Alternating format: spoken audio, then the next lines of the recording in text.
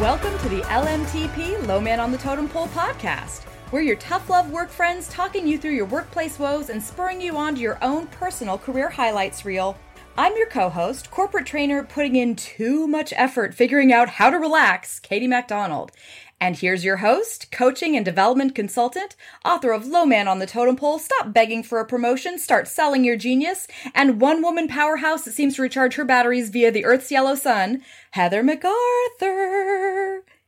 Yeah, if that includes the boatload of coffee that's grown underneath the yellow sun. All right, we'll take that. We should be talking about coffee today, not to tease the premise. Yeah. Well, welcome to the show. We're walking listeners through strategies, attitude changes, and actions that put you in the driver's seat of your own career. And most importantly, helping you understand what a successful, meaningful career looks like for you. I'm excited about this one. Today, we are addressing a topic that I am assuming is near and dear to everybody's hearts. Burnout. What the warning signs are, how it can show up and slow down the jobs we do, and most importantly, how we can creatively combat it and recharge to get back to showing up with all our energy into the space we fill in our regular work days. And we are thrilled on this topic to have today's guest, not only because she is a longtime friend of both of ours and colleague from back in the day when we all worked together in the travel industry 15 years ago, but also because she's a fabulous advocate and example for how important it is for us to find ways to recharge our personal batteries so that we show up to our workplace as our best possible selves. Please welcome Senior Learning and Development Specialist and Gladys the Reading Dog's partner in crime, Megan Last. Megan! Hi, ladies! Welcome! So good to hear your voice. Oh my gosh, thank you so much for having me. It's such an honor to be with you. I have to say I am a podcast listener from episode number 1. I just finished the LMTP book, so I am soaking up the written information and the verbal information. I'm all about it. We love it. Thank you for your support. My gosh. It makes our day. As we said, you're making us legit. I think this is a great topic. Katie, like you said, we three, and then anybody else listening can relate to burnout, because burnout not only happens in our workplace or is a product of maybe what we do in our workplace, but also in our personal lives. So I think that burnout can be a professional or a personal challenge. In my work role, I'm a member of the human resources team at Skoda Minotti, which is a top 100 business and financial advisory firm.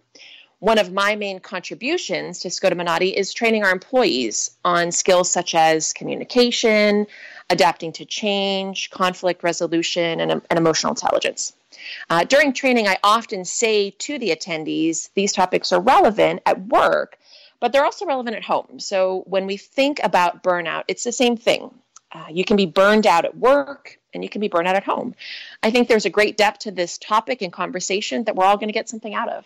Well, I feel like we're all coming from 3 very different strategies or focal points for how we address this when we plug into it, when we realize the need for it. But I want to start first with what it means to burn out. Like, why is this important, right? Why is it important to actually unplug at some point and find time outside of the workplace to recharge those batteries? So what are some of the dangers of burning out in your role? I love this, especially when I'm talking to colleagues in my current role or with previous clients where they say, oh, but I love my job. How could I ever burn out on doing something that I love so much? This is my identity. This is what I live for. Have you guys ever heard this? What is your response when you hear this? Or do you think this? I struggle because I'm a little bit of like my food doesn't touch. So I end up like deep diving into like one thing at a time. And so if my work life is thriving, then my health and fitness tends to maybe suffer, or maybe my personal relationships kind of don't get as much attention as they need. And so it's that boundaries and prioritizing that I know how I want to prioritize. I don't know if humans and my body likes how I prioritize. Oh, okay. I can relate to a story a couple of jobs ago. It was a job that I absolutely loved, and I was starting to be burned out, but I had trouble recognizing that within myself. And I had kind of like an out-of-body experience where you kind of like see yourself, but you're still there. And through this kind of awareness, I recognized that I wasn't giving the best customer service to the people that I was interacting with. And when that hit me, I thought, oh, why is that happening? Because the job that I had held quite a bit of repetition. So I was saying and doing the same things over and over and over again. And when I realized I was being short with my clients and my customers, I thought, ooh, Megan, take a step back. And I recognized that to be burnout. And I recognized that that was something that I needed to do to move on for the betterment of myself, but also for the betterment of the company, because I wasn't putting my best foot forward. I wasn't giving my best to the client or to the company. So I had to make a change, an actual job change from that. And although I loved my job at the time, reflecting back, it was one of the best moves I've made. Wow. So it really was impacting your brand, even though you would have said at the moment this was a job you love, you absolutely were invested in it, but the signs showed up in the actual way you were performing the role? Absolutely. Yeah. Oh, wow. Mm-hmm. Yeah. I recognize that. You know, I love that it's getting compared to a job that you love, because we all know that being in a situation that's stressful for us, that we don't enjoy, is going to bound to, lead us to burnout if we don't do something about it. But, that's earlier when I talked about the 3 different areas of personal, fitness, and work. In all 3 of those areas, I've burned myself out while trying to do what I absolutely love. Like, I get burned out on being around people, even if I love them. I get burned out on overtraining, even though it's to get me in great health and I'm enjoying myself. And same thing with work, I can relate. So I think that I love that you're talking about, it's not just about you're miserable at something and then you're burned out. It's you love something and the fire can still, you're not getting the refuel you need. Yes. And that was probably a gift to me in some way to discover that and to say, okay, this might be a change in direction for me. I'm sure that doesn't happen to everybody. Well, sometimes it's not a lightning bolt like that. I think the fact that you were super in tune with the fact that it was impacting performance and impacting the way you showed up is an indicator that you were already kind of looking for it. I think a lot of times, I especially am guilty of not paying attention to the warning signs of burnout. And then going forward to a point where my burnout shows up, I can get super engaged and enthusiastic about whatever job you give me. You hand me a shovel and I'm digging ditches. I'm going to be the happiest ditch digger out there, but my burnout shows up in the form of distraction. I'm going to start dropping the ball on, if you've given me 14 things to deliver on, some of those deliverables are going to start slipping through the cracks when I have not regained my focus or regained stability in my mental footing. So that's a huge part of it. It speaks to your exact same situation, Megan. When it starts to affect performance, that's kind of the loudest bell that rings for me that, okay, this is something that we need to start paying attention to. I can relate to that as well. There are busy days at work where I kind of get overwhelmed with what's in front of me. And social media couldn't be more important at that moment. I have to stop what I'm doing, right? Pick up my phone, connect to Instagram, whatever it is, because I'm so overwhelmed with what's in front of me that I need to just step away for a second and clear my mind. And then it gives me a minute to refocus and then come back. But yeah, distraction is something that trips me up as well. Well, that actually leads us into what are some of the signs of burning out? It is not necessarily always the being over the job or hating getting up every day to go in, right? Those are the ones that when you're watching the movies and they're trying to show this person is obviously done with their dead end job, that they keep hitting the snooze button 14 times.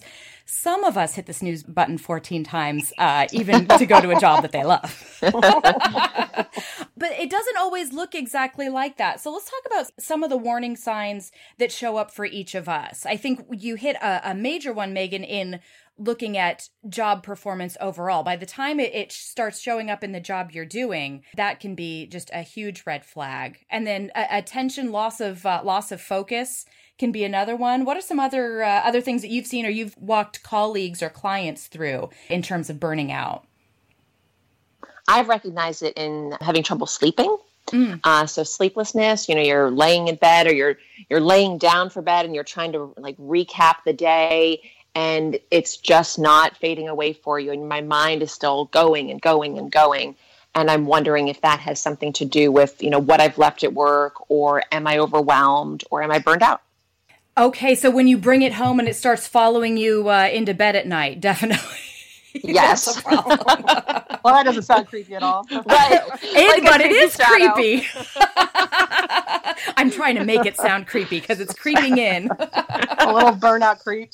See, and you know what's funny is I also see, like, if you can tune into yourself, I know for me, I started to notice that I was getting burned out on a job because I was getting irritated by things that didn't used to irritate me. I can't say they were all like favorite things of mine, but people or circumstances that I used to actually see as opportunities, like pushback from someone or, someone saying no, but we're still having a conversation, things like that can be challenging. But all of a sudden it would just like spiral me into having the worst day. And I'd start to like, at one point I was in this is one of my favorite ones to discuss. It's like, I was in a meeting and someone said something against how I was proposing we do performance management. And I broke out with I will fight to the death that this is how performance management is done. And I was like, okay, who am I talking to? Who am I going to fight to the death for performance management? Like, where is that coming from? And I came home and I was fuming, like just in my head, like going over these arguments and debates and like, how dare they? And I just realized, I'm like, well, this is so dumb. Like, I've heard that kind of pushback my entire job. Why now does that matter? And I just started to look around and realize, like, oh my God, I'm wiped. I call it like I have no more human bumpers left and I need a break. That is so fascinating, Heather. Let me be the yang to that yin. One of the biggest red flags that I've noticed on a role that I'd taken on with a relatively recent client for a long-term project. It was a particularly challenging project, and there were many times, especially early on, where I had that, I don't know if I said fight to the death. I really love that you brought that out in a meeting. But I had that same mentality. I will go toe to toe with whoever thinks this is wrong because I have proof that this is the way that this is going to bring the client forward. And I had that passion and I had that vigor, and I was ready to have a conversation with whoever I needed to, ready to get in front of whoever I needed to. There was a point months down the road where I was in a similar meeting where we were having the same conversation again. And I just remember sitting there and going, fine, whatever. And I thought, oh no, I have lost all interest in this. I am no longer benefiting the client. If I'm not ready to go back to the mat to fight for what I think is the appropriate way to handle this based on the evidence I've got in front of me, what benefit am I providing to the client? My apathy snuck in and knocked on the door as a sign of burnout, where I was like, I no longer care. This is bad. Well, and that even speaks to just apathy. And I talk about apathy in some of my classes. You don't realize that you're actually at one of the highest levels of stress in those moments because your conscious brain is saying, nothing's going to change. I can't make this happen. So I'm going to just check out. But your subconscious is still reacting just as passionately. You're basically telling your brain, I can't do anything. I'm not in control of anything. And so everything is on the highest level of stress because when it comes to survival, not being able to do anything is the scariest thing possible. But we numb ourselves thinking that we can't feel anything. But inside, all those stress hormones are going nuts. Right. Those are the creepy thought patterns that are following Megan home. Following me to bed up the stairs. Yeah. Right. That's an excellent point because our basic brain is still processing all of the stress that comes with a naturally challenging job. And challenging is not meant to be a euphemism for hard or horrible here. A good job should be challenging in a number of ways. We should always be challenged with ways that can progress our skill set, benefit the company, where we're all moving forward. But that said, if the challenge no longer is pushing your behavior forward and now is just giving you physical signs of stress or metaphysical signs of stress, I think you've reached that wall, right? Absolutely. I think that when you recognize the passion and you're channeling it for a good thing, that is good. But when you recognize that the passion has decreased, like you did, Katie, that can be a sign that's maybe not the lightning bolt, not as obvious, but should have you pause for a second and say, ooh, why is my reaction different today than it was 3 weeks ago? I think that's a perfect segue into how do we check in with ourselves to know, A, when we need to step back, and B, how we step back to recharge our batteries. So what are we looking for somebody who is in their first real challenging career trajectory role and is experiencing their very first signs of burnout on the job, or what they think might be the first signs of burnout? How do we coach somebody like that through paying attention to what is going on with them, A, finding those warning signs that we were just talking about, and B, finding what it is that's going to rechannel their energy and give them a chance to refocus outside of the workday so that they can bring that energy back. I think the coaching is interesting because sometimes you have to rely on people to raise their hand and say they're burned out. That's a little bit easier to work with. I think when you're in the workplace and you're seeing people burned out, how do you address that? Because you don't know if it's personal life, you don't know if it's all these other things. And so I just always, whether people are reporting to me and I'm managing them or even supporting my own manager or even peers, try to keep it as a team value, a workplace value is self-care. And if you're a leader in an organization, for you to even just talk about, this is what I do. So if you make it a topic that is discussed instead of just waiting until somebody has an issue, I think people will be a little bit more self-aware. And the way that I introduce it is I want to make sure that people are taking care of themselves so we can hit results.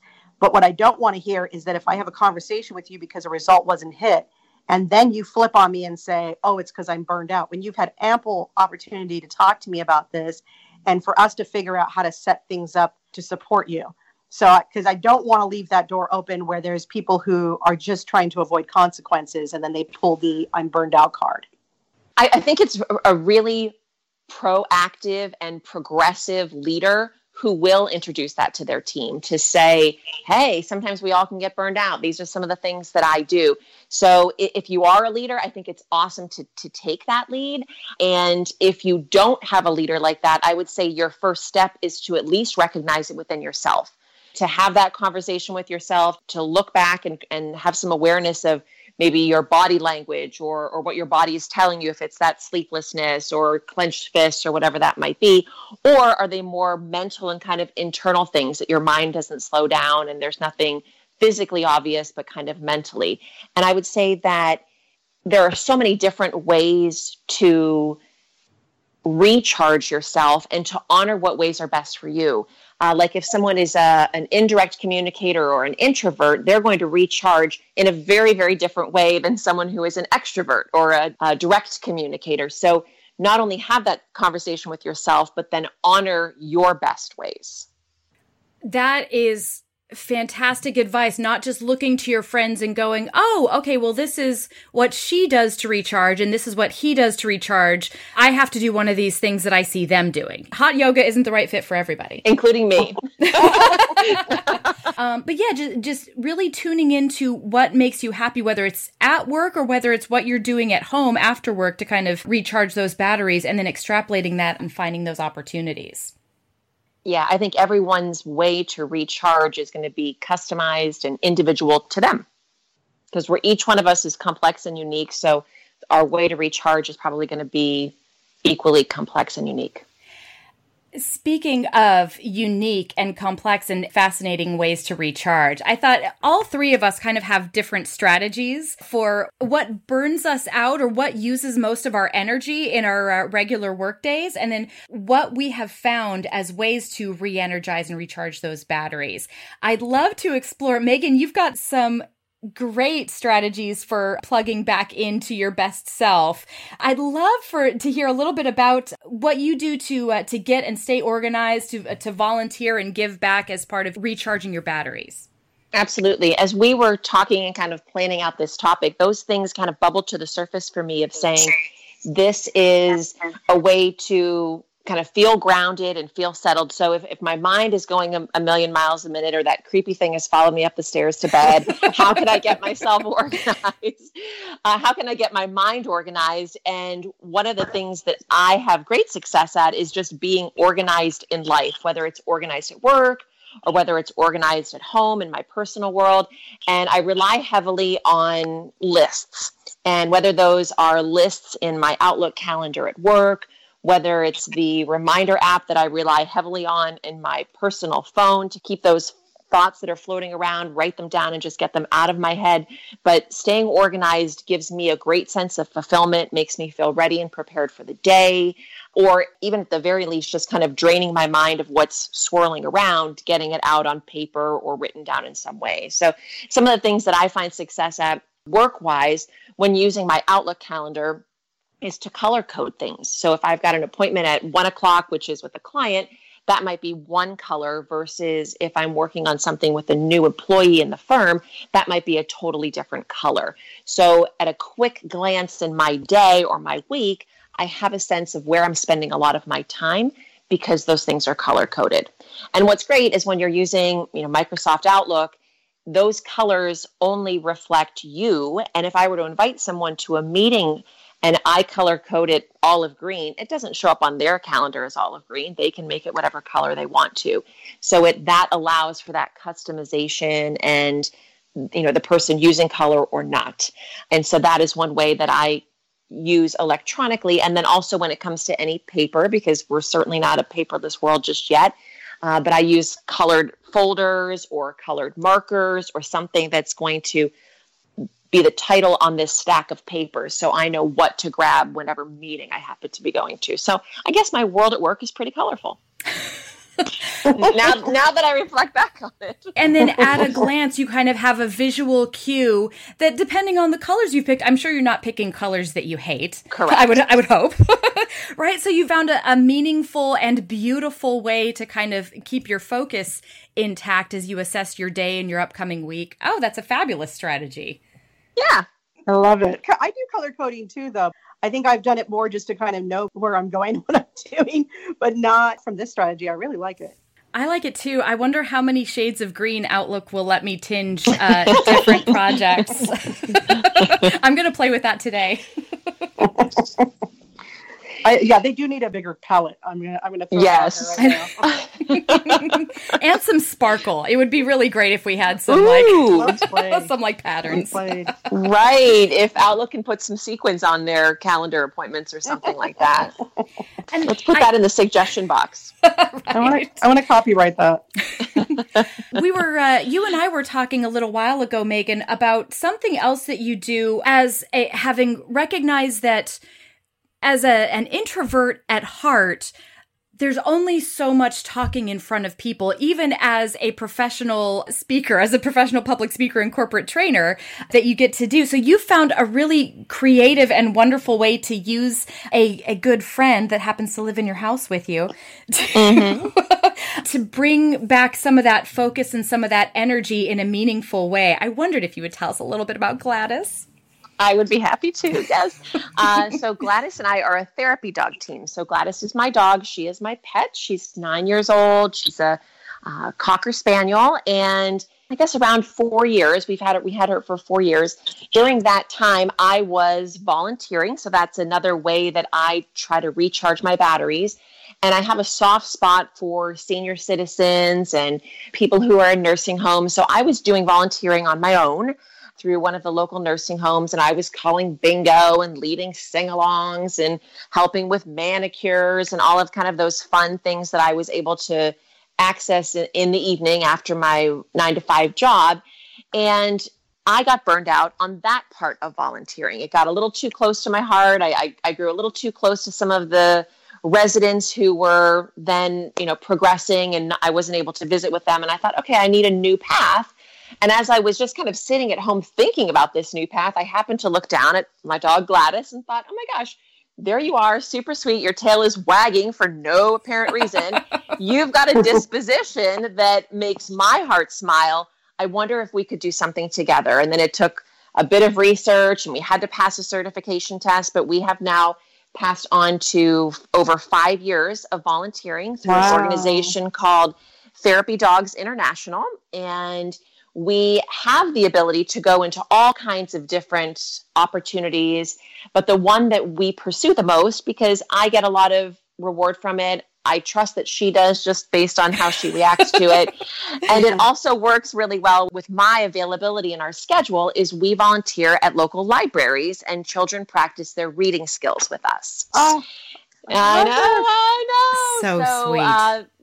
So there are a couple Thursdays each month and a couple Saturdays each month that we'll go to different libraries, and children of all ages. So sometimes we even get non-readers where one of the parents or guardians will be reading to Gladys and, the child is listening, or the child is of reading age and maybe self-conscious about their own reading skills, or if they're going to skip a page, Gladys isn't going to point that out.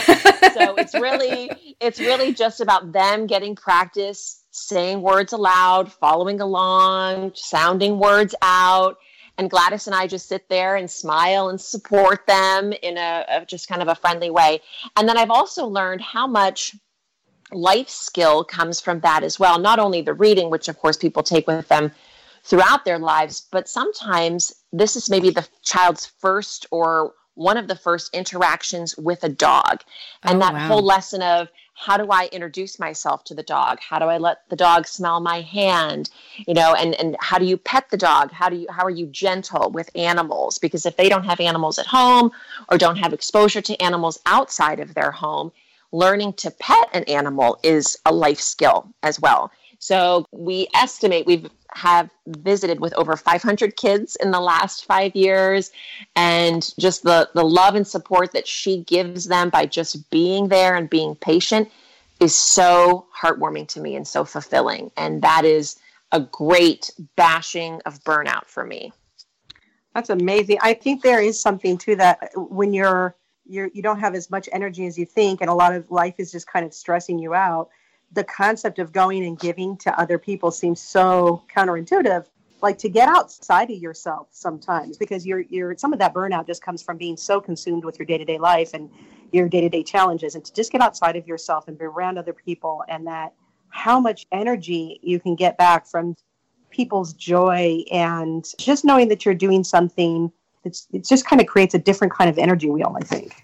I want to point out the three of us on the podcast today, facilitation is a portion of all of our roles, which means getting up and delivering a bunch of information, leading people through concepts together. It ends up at some point being about having eyes on us, and we're the ringleaders of the circus that are kind of bringing all the information forward or bringing the conversation forward. I find it ingenious, Megan, that you have found a way to connect while taking the ringleader portion out of it and making Gladys your partner in crime and saying, Here's Gladys. Gladys can handle this attention. I'm going to take a back seat for a second, because maybe that's part of what you want to walk away from. Not that it's not a wonderful part of the jobs that we all do. I love that part of it, but I need to step away from that as well. So putting the focus back on the adorable furry animal is a great idea. Absolutely. And like you said at the beginning, I am an introvert at heart. And I think if I had to label Gladys, she would be an extrovert, just based on the speed and consistency of her tail. She is just, her whole rear end wags whenever she sees someone or gets an opportunity. So we have that little reading with the kids, and then we always do a little bit of a couple tricks. So she's got about 30 tricks up her sleeve. So I pull a couple of those out and get a few squeals from the kids, and we make it a good day. Oh, how fun. So that just sounds amazing. Megan has shared a couple of pictures of Gladys that we'll be posting on LinkedIn and a couple other spots as part of this podcast. She's every bit as adorable as you're picturing in your brain and more. She's so cute.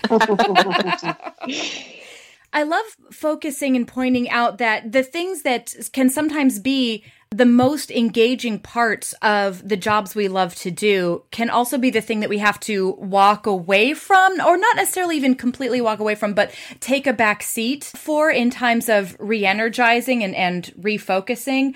One of the things that I love to do is kind of flip the roles as somebody who does a lot of facilitation, a lot of just straight up training and instructional design and development, and kind of pushing learning out to others as a part of my role regularly.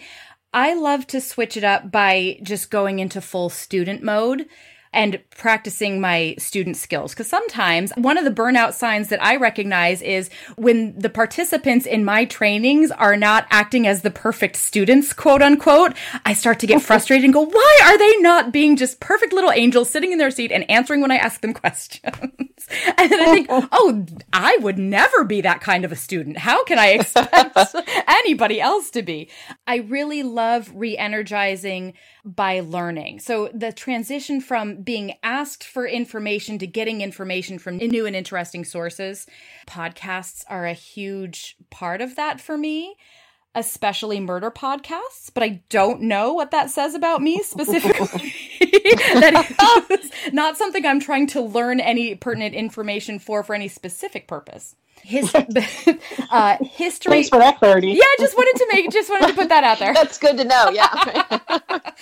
Business podcasts, career strategy podcasts, science, history, just learning how we were going to start to create this podcast sent me down a whole fun learning rabbit hole where I just spent days on Google to figure out, how do you get a podcast loaded? How do you do this? How do you optimize sound? How do you edit? Any opportunity, whether I'm going to be using it in my work life or whether it's just for personal development, it's a great recharge to kind of not be a passive recipient of knowledge, but find a new way to engage my brain in learning and kind of light up those other brain centers that are different from what you're using when you're teaching. I agree with you. It's like sometimes doing what you're doing to get back on the other side. I also just think from a learning perspective, it's good to always be open and to be in a vulnerable position of, I don't know this and I'm going to be called on, or I am going to sit in a room and this person's going to control whether I'm bored to tears or whether it's worth my time. The other side, because you guys keep throwing around the introvert side of it, is the new term is ambivert, where it's like you enjoy being extroverted, but you need introvert to recharge.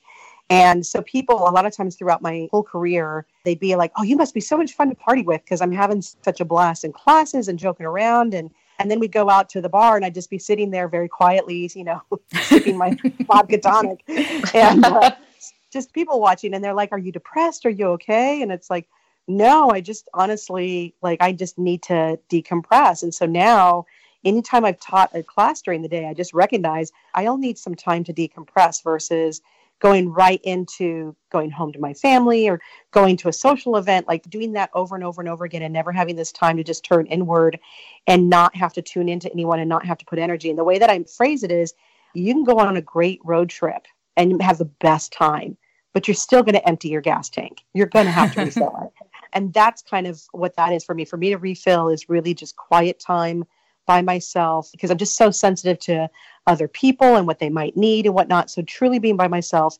with my cats. Okay, right? Cats are a big part of it. Absolutely. Yes. Yeah, but that is huge. And I there's certain things, but solo activities and just kind of having that time to let my brain kind of run through things and hear myself think is huge for me. And I've come to really treasure that as I've gotten older. I don't think I realized how much I needed that when I was younger in my career. And Heather, you've also engaged in some pretty amazing physical challenges and goals that you've put yourself through the paces. I wondered if that was aligned at all with kind of stepping back or taking you in a different direction than the way your brain is being used when you're working with clients, when you're working in your career role versus what you're doing to go inward and focus on finding the initiative and the strength to go forward with a physical goal. What's interesting is it's been an interesting journey because I've always weightlifted, and as a kid, my dad used to take me to the gym. And so in high school and even in my early teens and 20s, I would go and I would lift, and that would be my time to just put my headphones on. Really, the world just disappeared. And some people run, some people do some other stuff. For me, it's always been weightlifting. And then work and life and things just kind of took me in a different direction. I wasn't doing that as much. And I had that moment where I had started consulting, and it was more like life gave me that opportunity because honestly, I was new to consulting. I didn't have that many clients. So I had a lot of free time. And I think so I didn't stab myself in the eye with the free time and freak out about the fact that I just quit a good job and went into consulting. I started to obsess about going into fitness competitions, which I had wanted to do when I was in my 20s. So that ended up taking a lot of time. And I'd say for a good 2 years, I think it helped offset how not as busy at work that I'm used to. I was used to just it consuming my whole life. And so that kind of filled something. But what I noticed is I burned out after 2 years. I really burned out and hit a wall. And then all of a sudden work picked up. So then it was work again. This is where I go, I'm kind of all in one area. And where I'm at right now is going back to, I have to find a saner way. Work is always going to be the thing that fuels me. We've talked about the pyramid of purpose and how work is really up there for me. But I have to figure out how to have health and fitness be this kind of foundational brick for me versus it has to be up there at the top and gets a lot of focus because I just don't have the time to do it. And I honestly don't have the same level. My vanity, as high as it is, it's nowhere near as high as it was in my 30s and 20s. that definitely fights against me. And so I'm trying to figure out, like, I don't have the luxury to just ignore health if I want to be able to thrive and live and enjoy my life. And so I'm trying to figure out that kind of sane approach where I do it and it kind of sustains me, but it's not my every obsession and every hour. And I'm just kind of living and breathing it the way that I was for those 2 years. I think that speaks exactly to the balance that we're talking about trying to strike with these recharging energies and activities, is finding the time. It's great once we've identified them. And Megan, it sounds like you have found a big part of what you called out was this works with our schedule. Gladys, right. I know, has a full calendar. Yes. And so making sure that you guys, have found something that works on a timeline that still allows you to do the life things that you need to do is a huge part of finding that balance. So that's definitely instructive. Right. And you can imagine that those library times are color coded, right? Of course they are, right? Well, and I think, like, I go back to, we've mentioned in some of the other podcasts, I want to kind of bring up again the pyramid purpose. And I'm always saying it's not about work-life balance. It's about work-life alignment. I used to always feel like my pyramid was perfectly aligned, and I had friends and family on the foundational, fitness and education in the middle, and then work and money at the top of it. And then, at the very top of it was help people be who they need to be. And that's how I kind of aligned, and it always worked for me. And now what's interesting is work and family, because my personal situation's changed. That brick has forced itself at least into the second rung. And it booted the fitness down. And I don't think I wanted to acknowledge that switch happened. And I was just kind of fighting it. But then push comes to shove, it was work and then family, and then fitness got kind of a back seat of things. And so I'm trying to readjust, because the way I've always viewed foundational bricks is like, it's something that you need to have the most stable in your life to enable the rest of the things that you're doing. So it needs to be the lowest drama. It needs to be the most predictable. And my friends and family had always been that. Then, you move in with someone, have a little bit of a new family, and all of a sudden it's not as predictable. It's not as stable in the way that I'm used to just coming home to myself and the cats. And so to do fitness and go like, well, I can't have it be this adventure where I'm doing these extreme things. I actually just need it to where, almost like brushing my teeth, I just need to know that it's happening and it does its job. Well, I think that speaks to the overarching purpose of recharging. It gives us the opportunity to step back from the project and do some DIY on remodeling our pyramids when it comes time to do that. Sometimes we need some foundational restructuring. The recharging our batteries is a way of stepping back and seeing what needs work, what needs a little bit of polish or a fresh coat of paint.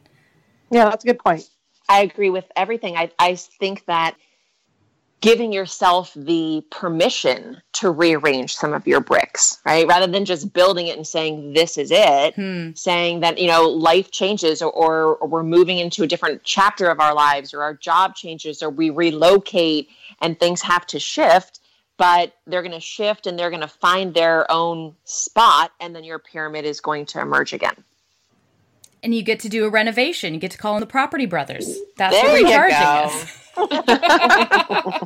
A little bit of rewiring, some fresh paint. I like it. Yeah. We knock out this wall. We put this brick over here. It's all open concept and a farmer sink, right? I love it.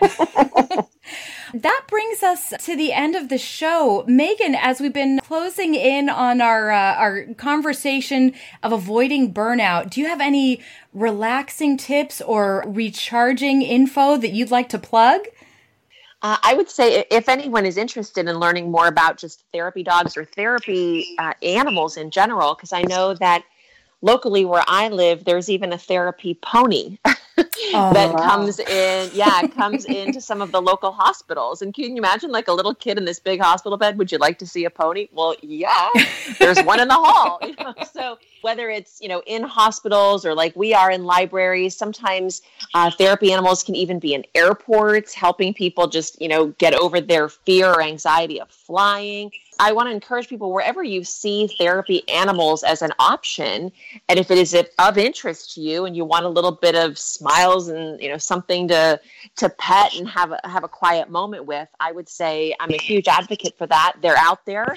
The organization that I work with is nationwide. So regardless of where any of our listeners are living, it might be an option for you. And I think that animals bring a different energy than humans do. And there's a lot of study and research about them reducing blood pressure and just bringing overall health and peace and deep breathing and all of that. So I'm a huge advocate of including animals in your way to recharge. I think we're all in agreement on that. 100%. For sure. Whether it's dogs, cats, ponies, doesn't matter. Heather, you got any hot tips for relaxing and recharging that you want to throw out? I think the one that we haven't talked about is just to have a sense of entitlement that you deserve it. I always go by my sister, who she is an amazing example of, she takes the time out to work out or she takes the break. I've never heard her apologize for it. Yet I've also don't view her as somebody who's not good about taking care of her family or being generous with others. So I'm always amazed at like what a role model she is in that. There's not an ounce of guilt that comes from, her taking care of herself. And she does it in the most beautiful kind of role modeling way. And so I try to take from that because I definitely have some loose boundaries when it comes to certain things. And putting myself first is not the thing that I'm always the best about. And so to sit there and say like, not only, the whole like put your mask on before you put the mask on for others. Like that always seems so stark to me. And I'm like, well, no one's dying here. I don't have to put a mask on. But to just go, my sister would just be like, no one wants to be around me if I don't do this. And I just think that's the best way to phrase that, because I'm like, that I can get on board with, because that's closer to the truth than I'd like to admit. That's a great tip. That's an excellent point. Make space and realize that this is an item on the to-do list that cannot be negotiated. For my part, I'm just going to plug Trashy Rosé because that's the quickest way to relaxation for me. But we want to hear from you. If you have a tip or a creative way that you relax and recharge your batteries when you realize that you are on the verge of burnout, if you have a question or a story that you want to share that has to do with what we talked about today, or if you want to hear us discuss something that's on your mind, or just tell us what you think of the episodes, tweet us at LMTP Consulting, message us on Instagram, Low Man on the Totem Pole, all one word, or email us, lmtppodcast@gmail.com. Thank you, Megan. It was such a joy to speak with you again. Excellent. Ladies, such a treat to be here with you. Thank you for including me. Thank you so much, I really appreciate it. Thank you, and thanks for listening. We'll see you next time. Bye. Bye-bye. Bye.